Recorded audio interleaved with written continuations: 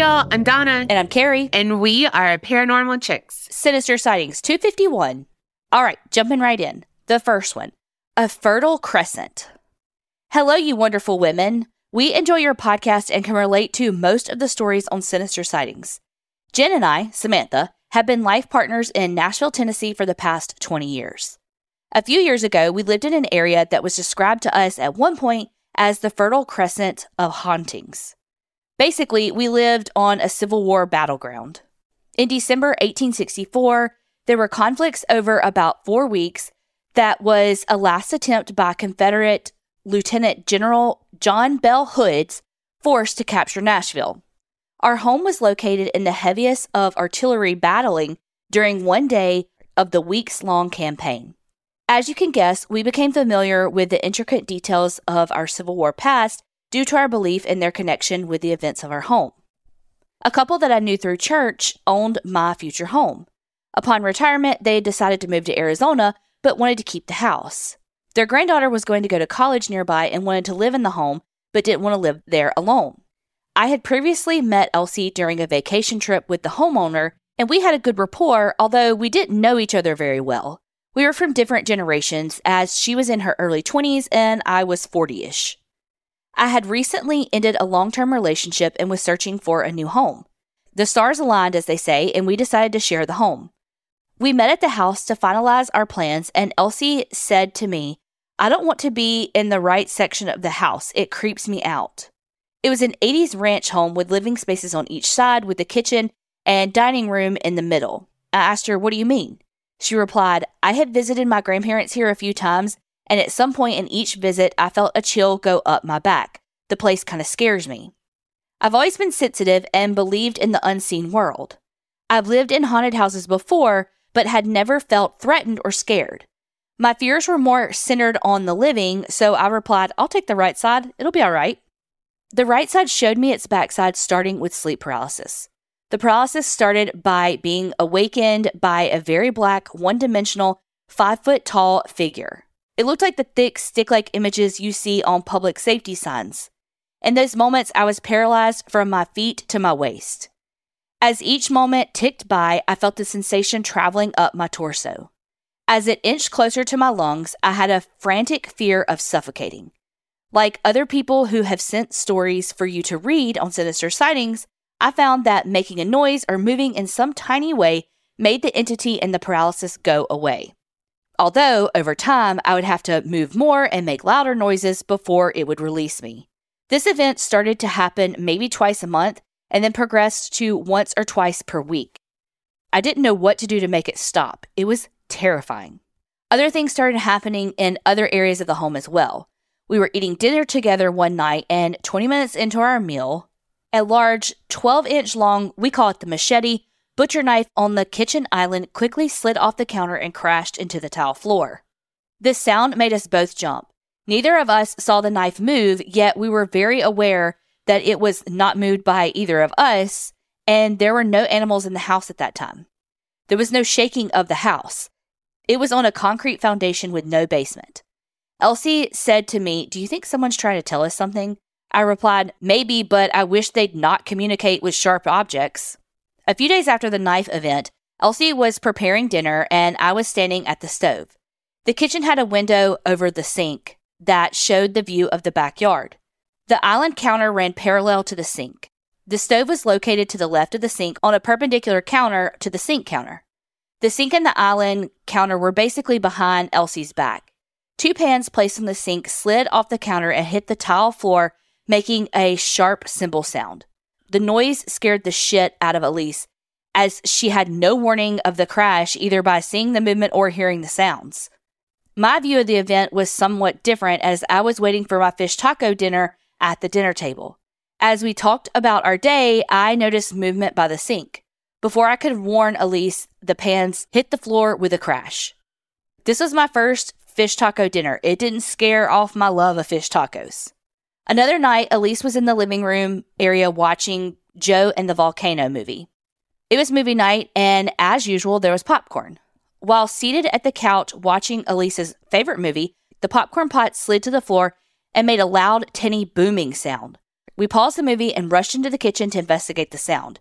As we entered the kitchen, the fluorescent lights dimmed significantly and then restored to their original brightness a moment later. After cleaning up the popcorn pop, we had a haunting huddle on the couch. So I think we have a ghost. Did anyone die in the house? I asked. Not that I know of, but the next door neighbor fell off his roof and died a few years ago, fell between the houses. But what do you think it's trying to tell us? Do you think it's benevolent? I said. No, I think that it's trying to scare us. I said, I'm going to smudge this place. Elsie stated, I'm getting a dog. Movie night was over. On yet another evening occasion in the kitchen, Elsie and I were having an in-depth conversation about our lives to become better acquainted. I'd lit a pumpkin spice-scented candle that was on the kitchen island. The holidays were nearing, and it was chilly outside. We stood on opposite sides of the 6-foot island having some wine and cheese. My back was to the sink. At some point, Elsie said, matter-of-factly, Samantha, you're on fire. I took it as a compliment and said, thanks. So you really like that last story, eh? Elsie then yelled, no, I mean you are literally on fire. Glancing back, smoke rolled up my back and reached my nose. I quickly grabbed my new 1/4 zipped red cotton sweater and yanked it over my head while praying that my hair didn't catch fire. I spun around and tossed it into the sink and then doused it with water. The charred section of my sweater was the side of a salad plate. So much for my new red sweater that my mother had given me. We agreed that there was no way it had been close enough to the candle for my sweater to have caught on fire. There was food and some plates on the island between the candle. At the end of the island, Elsie and I approximately 2.5 feet. We then had another serious conversation about the unsettling occurrences in the house and concluded that there might be 2 spirits in the house. The thing in my bedroom and the thing that seemed to like hanging out in the kitchen. Elsie did adopt a puppy and promptly named him Henry. When I asked why Henry, she said that she wasn't sure. This will be significant later. We will send another installment of this story to you as this message is already pretty long. The next installment will help tie in what we learned about our home over time to the Civil War. Once Jen arrived on the scene, the activity dramatically increased and caused us more fervently to search for answers. While visiting Rappaville, a Middle Tennessee antebellum plantation home featured on TV as a haunted location, we met the caretaker who asked us where we were from. When we told him that we live in Green Hills, he said, "Oh, you live in the Fertile Crest of hauntings." That shocked us, as he cared for a site that is known to be very haunted. More soon. Blessings to the 2 of you and the fun and creepy community you've created, Samantha. Do you know who was in Joe in the Volcano? Wait, The Rock. Tom Hanks. Oh. I think. I'm pretty sure. How are you going to quiz me and you don't even know? Well, because I thought you might know, but I'm pretty sure it was on one of those movie games that we would play. Oh. Because I had never heard of that before. Also, Stephanie, you use big words like fervently. I know. You're way smarter than me. I had to ask Donna how to say, what was it? Tiny? Teeny? Yeah. Tinny. Tinny. Yeah, I skipped it once because I didn't know it, and then she used it again. And I was like, I guess I got to say it. Also, I get that your friend was like, hey, I don't like this side. Like, I want the other side. But damn, like, I get a bad feeling, so I'm not going to stay there, but you have fun. Right. So I'm not staying there, so you're stuck there. Yeah, it's like, well, fuck. Now I see why she didn't want to stay there by herself, though. Uh-huh. I can't wait to get the next emails with the rest of the story. Okay, the next one. Hey, ladies, I've been meaning to write in, but I'm a procrastinator. I have 2 shorter stories for you today, so let's jump in.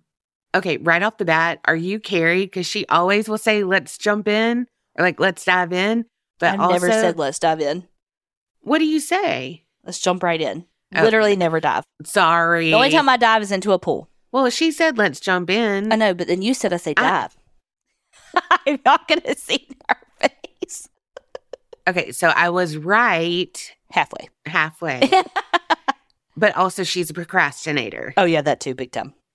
All right, let's get into your story, though. My dad worked as a prison guard at Pelican Bay State Prison for many years.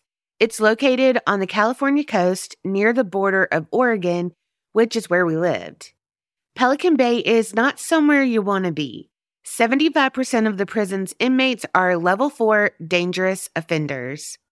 Back in 2000, there was a riot that included 200 inmates, and they recovered almost 90 prison-made weapons. The inmate we'll be talking about today is none other than Charles Manson. Manson was moved from Corcoran Prison to Pelican Bay in March of 1997 after he was charged with the conspiracy to distribute narcotics. One day, my dad and another guard had to escort him to the showers. Once he was securely locked in, the other guard had to run off and do something, but would be right back. During the time the other guard was gone, Manson finished his shower and wanted to come out. My dad told him no, they had to wait for the other guard to come back. Manson didn't like that answer and proceeded to put a hex on my dad. Whether or not the hex was effective is up to debate, but some events in his life does make me think it might have been. Next story. It was back in 2006, and I was working at a doctor's office in a small town on the Oregon coast. We were in a small complex that had some medical offices, an urgent care, and an MRI place that all shared a parking lot. Pelican Bay would bring inmates to the MRI office early in the morning, before business hours every week. One day, I was sitting in the break room waiting for work to start, and my coworker walked in, and she was not okay. She looked like she was in shock. I yelled for the nurse, and we sat her down. She finally gets out that she just hit someone with her car. She was pulling into the steep driveway, and someone ran right into her car and went over her roof. When he landed, he got up and ran. It was about that time we started to hear sirens. It turns out an inmate had managed to get out of his restraints while he was waiting for the MRI. He ran out and ran right into my coworker's car. After he got up, he ran down the street and was found at a grocery store trying to get into a car. That's all for now. I'll write in soon about my old haunted house that I just moved out of. Kim. Kim, this is why you never let your guard down with inmates, like when you're taking them for medical procedures and stuff, because we get inmates at my work too, and I'll have to make splints for them or just treat them for therapy. Most of the time, if they're coming for therapy, they're from the state prison, but sometimes we'll get them from the county lockup too. But I literally never let my guard down with them. I always, especially if I'm making splints on them, because that involves scissors, it immediately goes back into my pocket, or I don't take the scissors in there at all if possible. But it could turn at any point. They could be like this guy probably faked an illness to go get an MRI and then took a chance. Or even if he didn't fake an illness, he took his chance. I hate to be like that you can't ever let your guard down, but you can't. Like, that's what I always try to teach students too. I tell them it's always a con. And this comes from Colby too, when he was a corrections officer, and he's like, never give them anything. They're always going to, and you can't say that for everybody, but you also have to protect yourself. It's the same thing as treating every gun like it's loaded. You can't just be like, well, sometimes they're not loaded, because it could be, Same thing with inmates. I feel like you have to be prepared for the worst. And thankfully, you have some that aren't going to do the worst, but you have to be prepared in the event that they are. So with students and all, I always tell them, expect that it's a con. They're trying to get information out of you. They're trying to whatever, like I don't wear my badge in there, that kind of stuff. You just have to protect yourself at all costs. I love these stories, and we need a whole book from you. Okay. Thank you. Her dad knew Charles Manson, had an interaction with him. Yeah.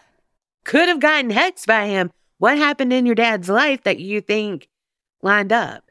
Well, that's also so funny because right when we finished recording this, we were going to record one of the bonus episodes for Patreon for the states.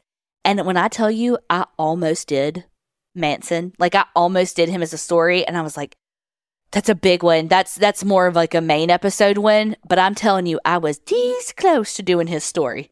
Wouldn't that have been some shit? I think, though, for Manson, he was more about the shock value versus, obviously, I hear what you're saying, that your dad had some things happen in his life that make you question it. But I think he's more of I'm going to put a hex on you then, I think he was just into the occult. And I think he was just into things that made people uncomfortable. Even his art in prison was all scorpions. Why scorpions? It's not the norm. And scorpions are, deadly and all the things. I think he picks things to make people uncomfortable intentionally. But I also think because he did have so much evil in him that, like, even if you aren't like a practitioner or anything, you could like send those bad vibes to someone. I feel like that because that honestly, like, if someone's sick and I say like, I'm sending you positive vibes, like I like put out that intention, like to like, please let them get better. Like, hopefully everything goes right. So like, if I feel like if you put that intention out, like, it doesn't, you know what I mean? Like, that's why you don't want to do bad things because karma and all of that.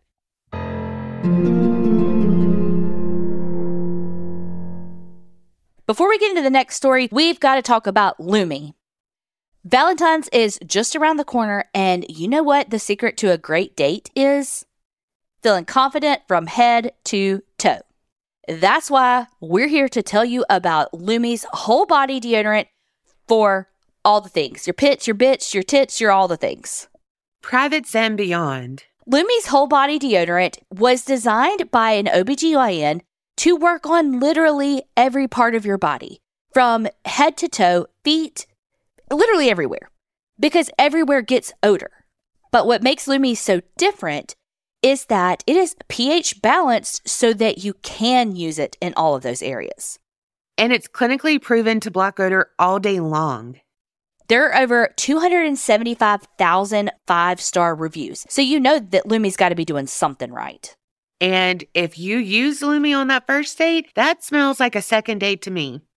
And for me personally, as an extra large pizza, I really worry about, I want to make sure that I smell good. And so I will use it in all of my little crevices just to make sure. Right. So Lumi has something for everyone. They have, the normal stick deodorant. They have body wash. They have wipes. And it comes in all different scents. I'm a coconut girl through and through. But there's also that lavender. There's some bright citrus and non-scented. I go back and forth on what do I like the best. I like the toasted coconut, but your girl just loves the unscented over here too. I like to spruce up with perfume, but then block down my regular odors with Lumi. And you know how I said all day odor blocking power? It really does control odor for up to 72 hours. You can be in your messy, depressy era and not stink. And even better, Lumi is baking soda free and paraben free. And like I said, pH balance for safe use below the belt. So for this Valentine's Day, get ready for that date, whether it is the hottest date on the planet with yourself or with somebody else. As a special offer for you, new customers can get $5 off a Lumi starter pack with code CREEP at lumideodorant.com. That's over 40% off on your starter pack. Now, what the heck is a starter pack, you may ask? Look, that comes with a solid stick deodorant, a cream tube deodorant, and 2 free products of your choice. So you could get the deodorant wipes, you could get a little mini body wash, and free shipping. So again, new customers get $5 off their Lumi starter pack with using code CREEP at lumideodorant.com. That's LumiDeodorant.com. 40% off, free shipping, that's a lot. So head on over to lumideodorant.com and use promo code CREEP.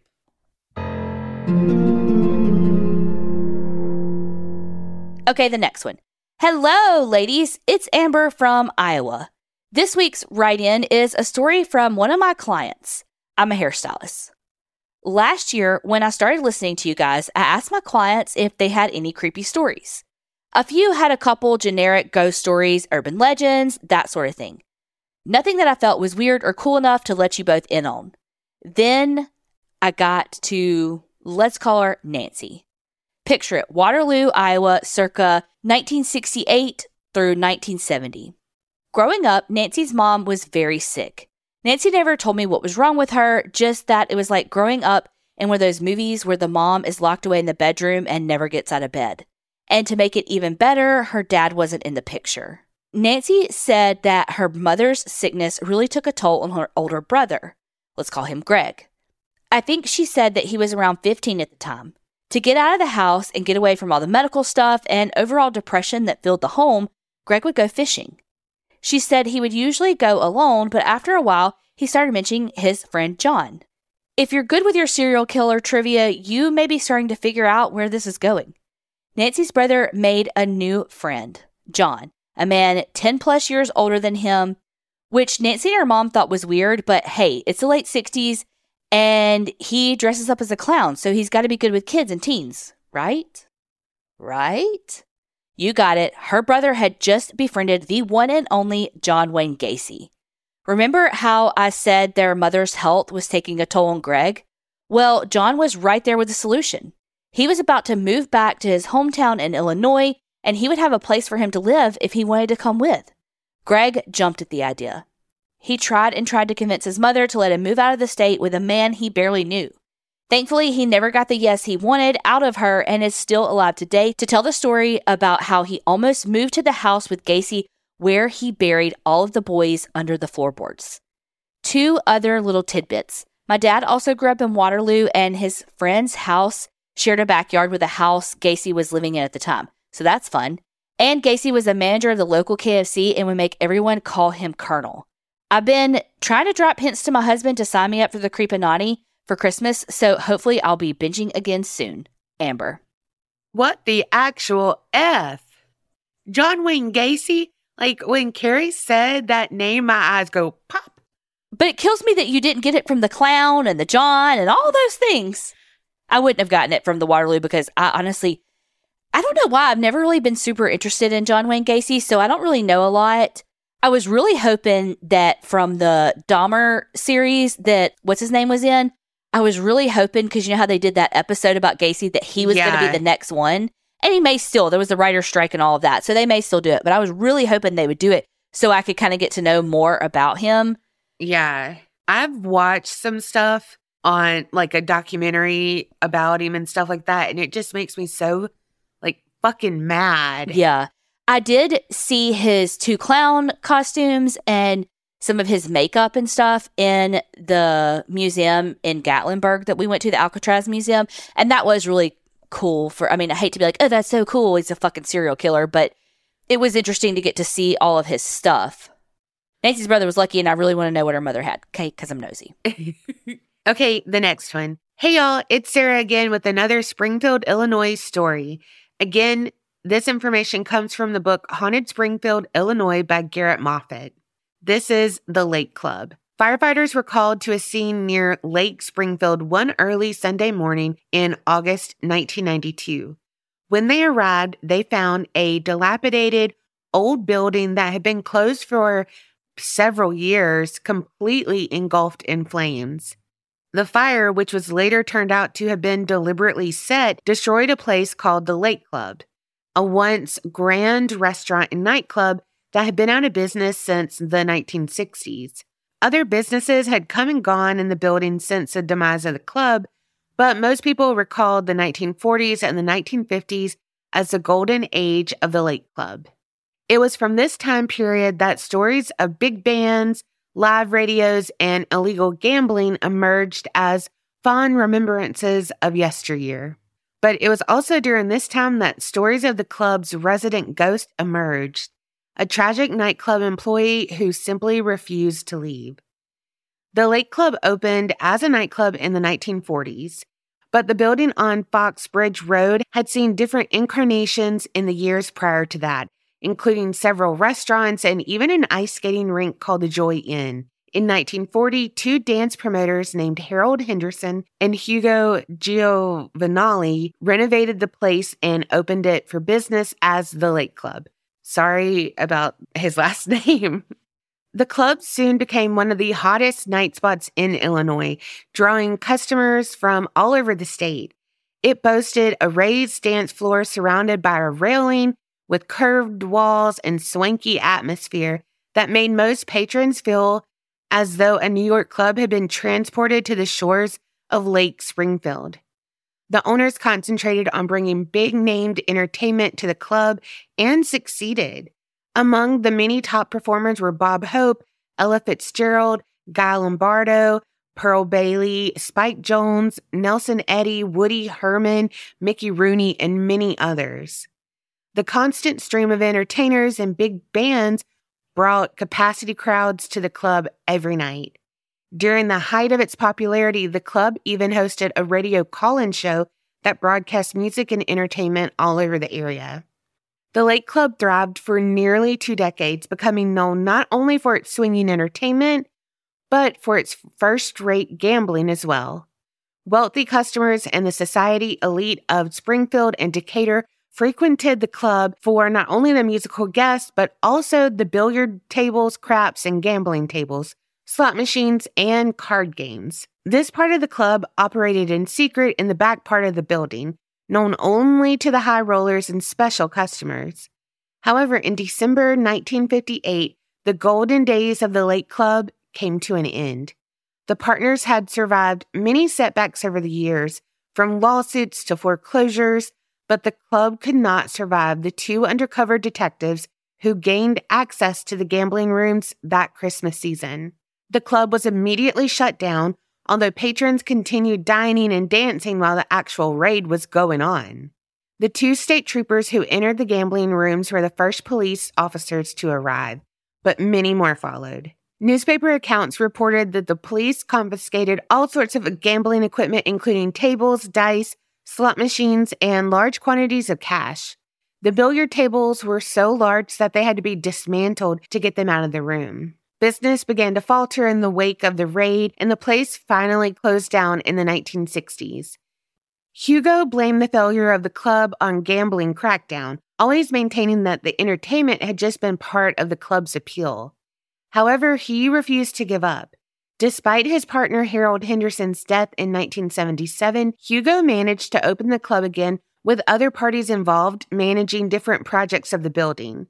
During the next popular time in the club's history, it was managed by Bill Carmine and Tom Blasco as a rock club. In 1980, it was leased by Pat Tavine, who also operated it as a rock club until 1988, when it closed down for good. Bill Carmine was the first to notice that something strange was going on at the club. Both he and Tom Blasco had experienced cold chills in the building, along with hearing odd sounds and getting the feeling of being watched in certain rooms. One afternoon, he came into the club and sat down at the bar with the lights off. Suddenly, he heard the sound of a piano being played in another room. He got up to see who else was in the building with him, and as he stepped into the room, the music stopped, and that room was completely empty. Weird things continued to happen. Often on Monday nights, while Carmine would be in the building going over the weekend receipts, he would hear a door near the office open and footsteps crossing the floor. He would jump from his seat to see who was there, but the hallway was always empty. Carmine also remembered a salesman visiting his office one evening when a glass flew off the table and hit the wall on the opposite side of the room. That salesman left in a hurry. By 1976, the haunting had intensified and things began happening more often and in front of more witnesses. A club bartender was pouring a drink one night when the glass in front of him suddenly shot up into the air and landed over his shoulder. A waitress also experienced the antics of the ghost one night when she went to serve a drink to a customer, only to find the glass inexplicably filled with chocolate. She would later insist that the glass had been absolutely clean when she handed it to the bartender. Carmine was the first of the club's staff to guess the identity of the ghost who was plaguing the club. He started calling the guest by name, Rudy. Albert Rudy Craner had worked at the Lake Club during its heyday in the 1940s and 50s. He was described as being well-liked and popular with the entertainers and the customers. He was a very large man, well over 250, and he had snow-white hair. He was remembered as one of the club's most memorable characters, and even 50 years later, people who remember him speak fondly of him and recall him as a nice man and their favorite bartender. After the club fell on hard times following the gambling raid, Rudy also began experiencing some personal difficulties. He was a very private person, so no one really knew what was going on, but they did notice that he began drinking heavily while on the job. They also began to take notice of some changes in his personality and appearance. He seemed to be more tired than usual, and dark circles had began to appear under his eyes. Then, one night, he became sick and had to be rushed to the hospital. It took several men to carry him downstairs to the ambulance.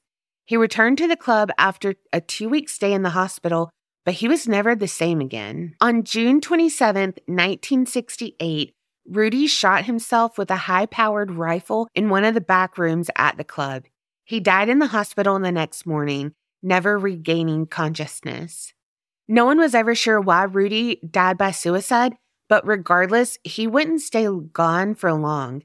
In a few short years, he would return to haunt his beloved club. The strange events at the club continued in the form of weird antics and pranks, apparently carried out by the ghost of Rudy. One night, Tom Blasco placed a pile of tablecloths on an empty table and left the room. When he came back, the cloths were on the floor. He picked them up and left again, only to return moments later and find them once again on the floor. This repeated several times until Blasco finally gave up and just left them on the floor. Employees and visiting musicians often reported strange occurrences like doors opening and closing by themselves, the sound of footsteps in empty rooms, a drink that lifted off the table and then dumped in a customer's lap, office equipment that operated on its own, feelings of being poked and prodded by unseen hands, and numerous other bizarre happenings. A frightening event took place the summer of 1977 when Barbara Lard, a waitress at the club, had an encounter with Rudy himself.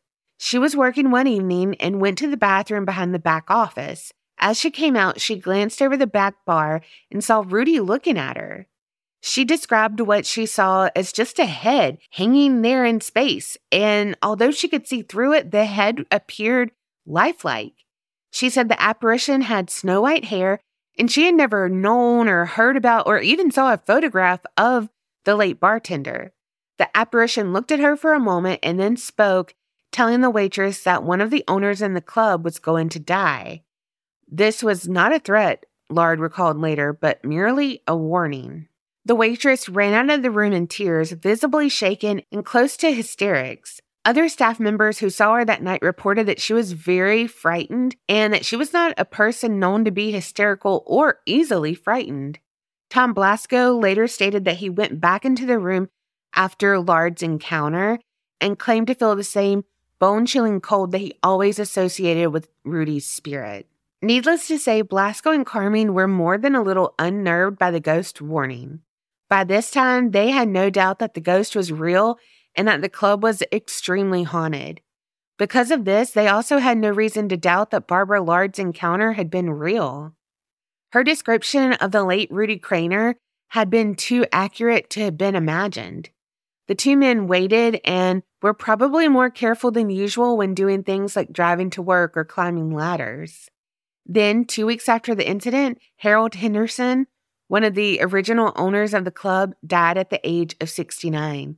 He was still the owner of the building itself and was an owner that Rudy would have known during his lifetime. The incident would shake Blasco more than anyone else. He had spent 2 weeks living in fear for his life, and he felt that it was time to get rid of the ghost if possible. Perhaps Rudy had been trying to be helpful with his warning, but Blasco really didn't care.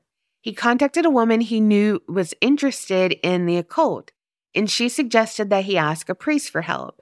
Blasco was a practicing Catholic, but when he contacted his parish priest, the man declined to become involved. He suggested that Blasco pray for Rudy on his own, and Tom spent the next 6 months carrying rosary around the club with him. But it didn't help. Rudy was still there.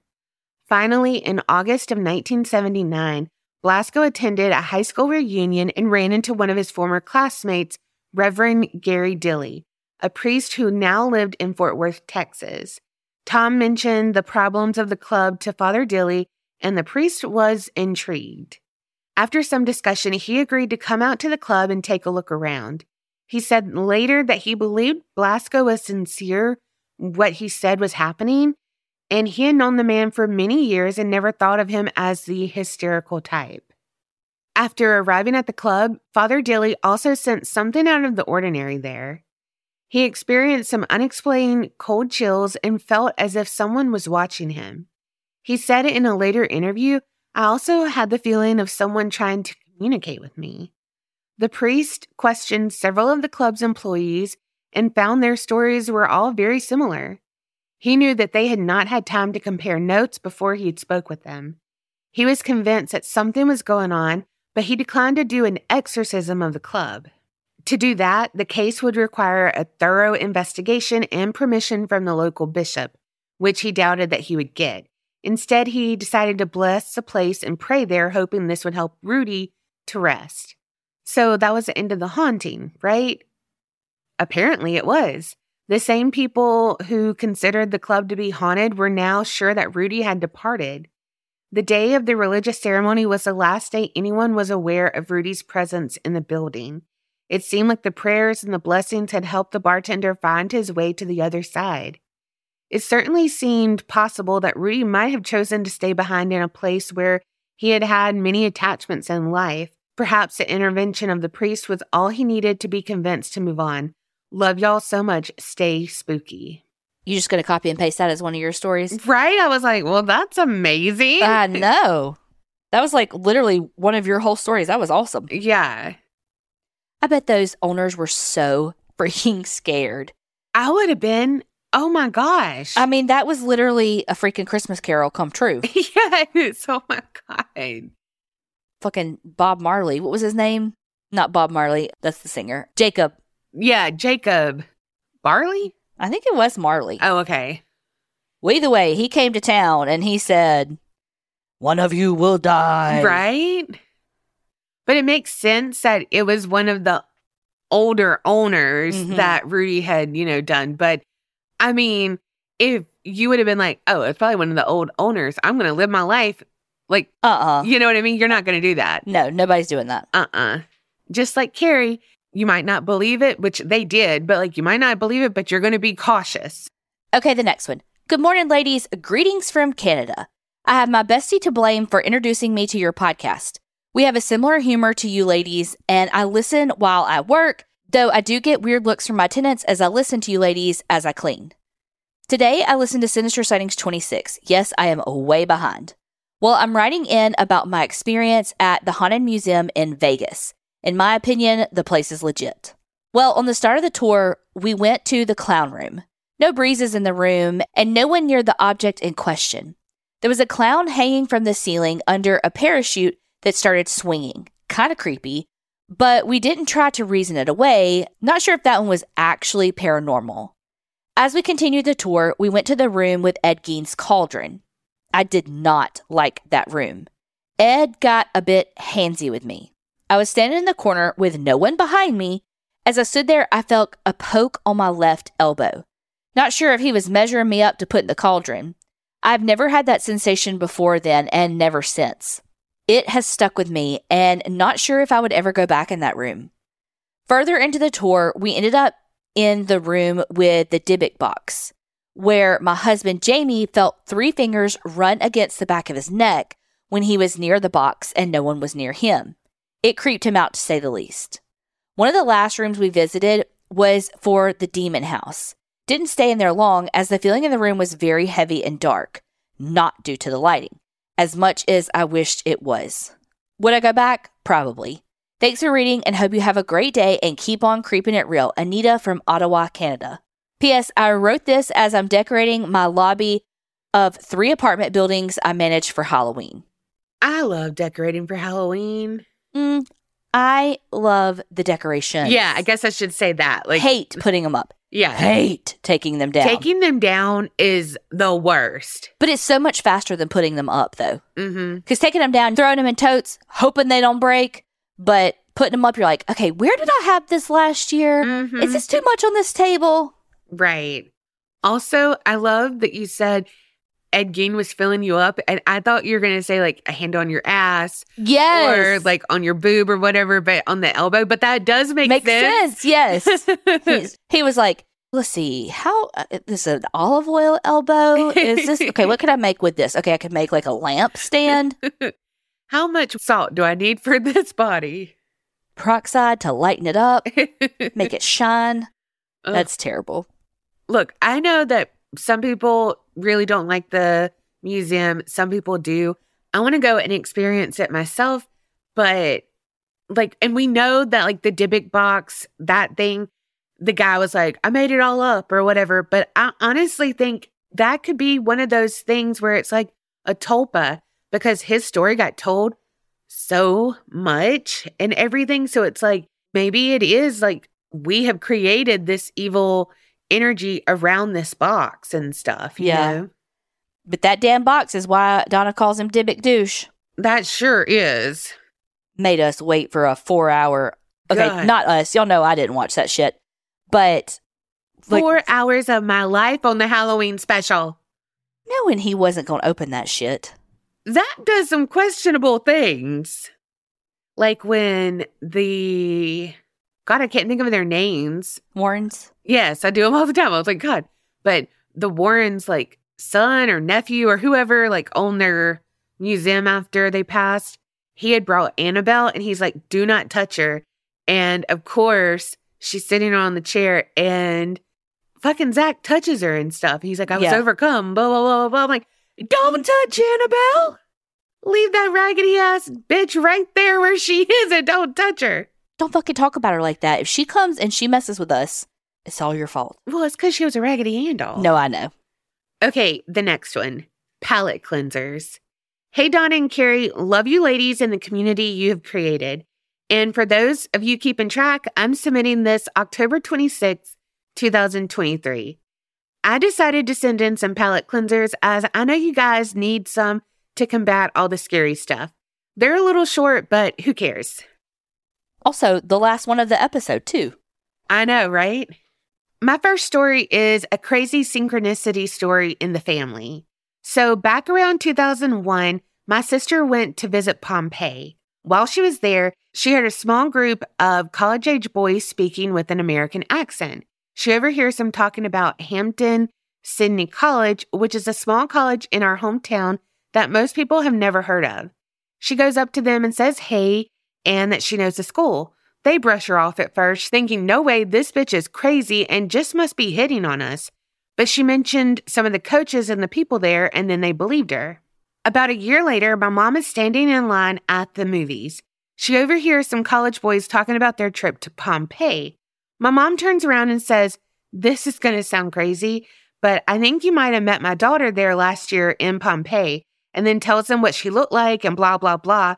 They then proceeded to lose their shit. Holy synchronicity, you guys. Okay, another story in my family sounds like it came right out of the movie Pearl Harbor. And then they insert starts drooling, remembering Josh Hartnett. Oh, sorry, where was I? Okay, so when my grandma was young, she was dating a man named Barney, who sadly had to go fight in World War II. They were very happy together, and she missed him dearly. However, one day her letters started to go unanswered for a long, long time, and she sadly assumed that he had been killed in combat. A year or so later, someone calls her house, and my grandma's sister picks up the phone. Hello, is Maggie there? The man on the line asked, and her sister said, no, I'm sorry, she's on her honeymoon. The man sounded very disappointed and said goodbye. My grandma's sister had recognized the voice and knew it was Barney. She never told Maggie. And my mom only knows this story because her aunt told her the story after Maggie passed. I felt so sorry for Barney, but at the same time, I would have never been here if that hadn't happened. It's crazy how our own existence depends on so many small choices and events from our ancestors combined. My last story is another palate cleanser, as it is a horrifically embarrassing thing that happened to me a couple of months ago that still haunts my dreams. I am only sharing this because, let's face it, you all have no idea who the fuck I am and you deserve a laugh. So I was with my hubby in Spain on vacation, and we were on our way to go for a night out in Benidorm. I hope I'm saying that right. We traveled on the tram to get there. The tram was incredibly crowded, packed with people ready for their Saturday night out on the town. It was so crowded, we were basically in a sardine can. You couldn't move at all. And everyone had to stand huddled together against a bunch of strangers. Not ideal. I'm facing hubby, and his back is next to the wall of the tram. I look at his hand holding onto one of the bars, and I noticed his fingernail was all jagged, like it had been ripped off. I touched his nail and said, oh, wow, you need to cut that. The hand lurches away, And then to my horror, I realized it was, in fact, not my husband's nail, and I had just fucking touched a stranger's nasty fingernail.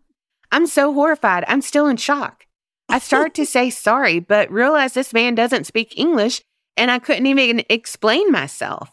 From this man's perspective, he must have thought I was some crazy lady who had the audacity to touch him and point out his nastiness.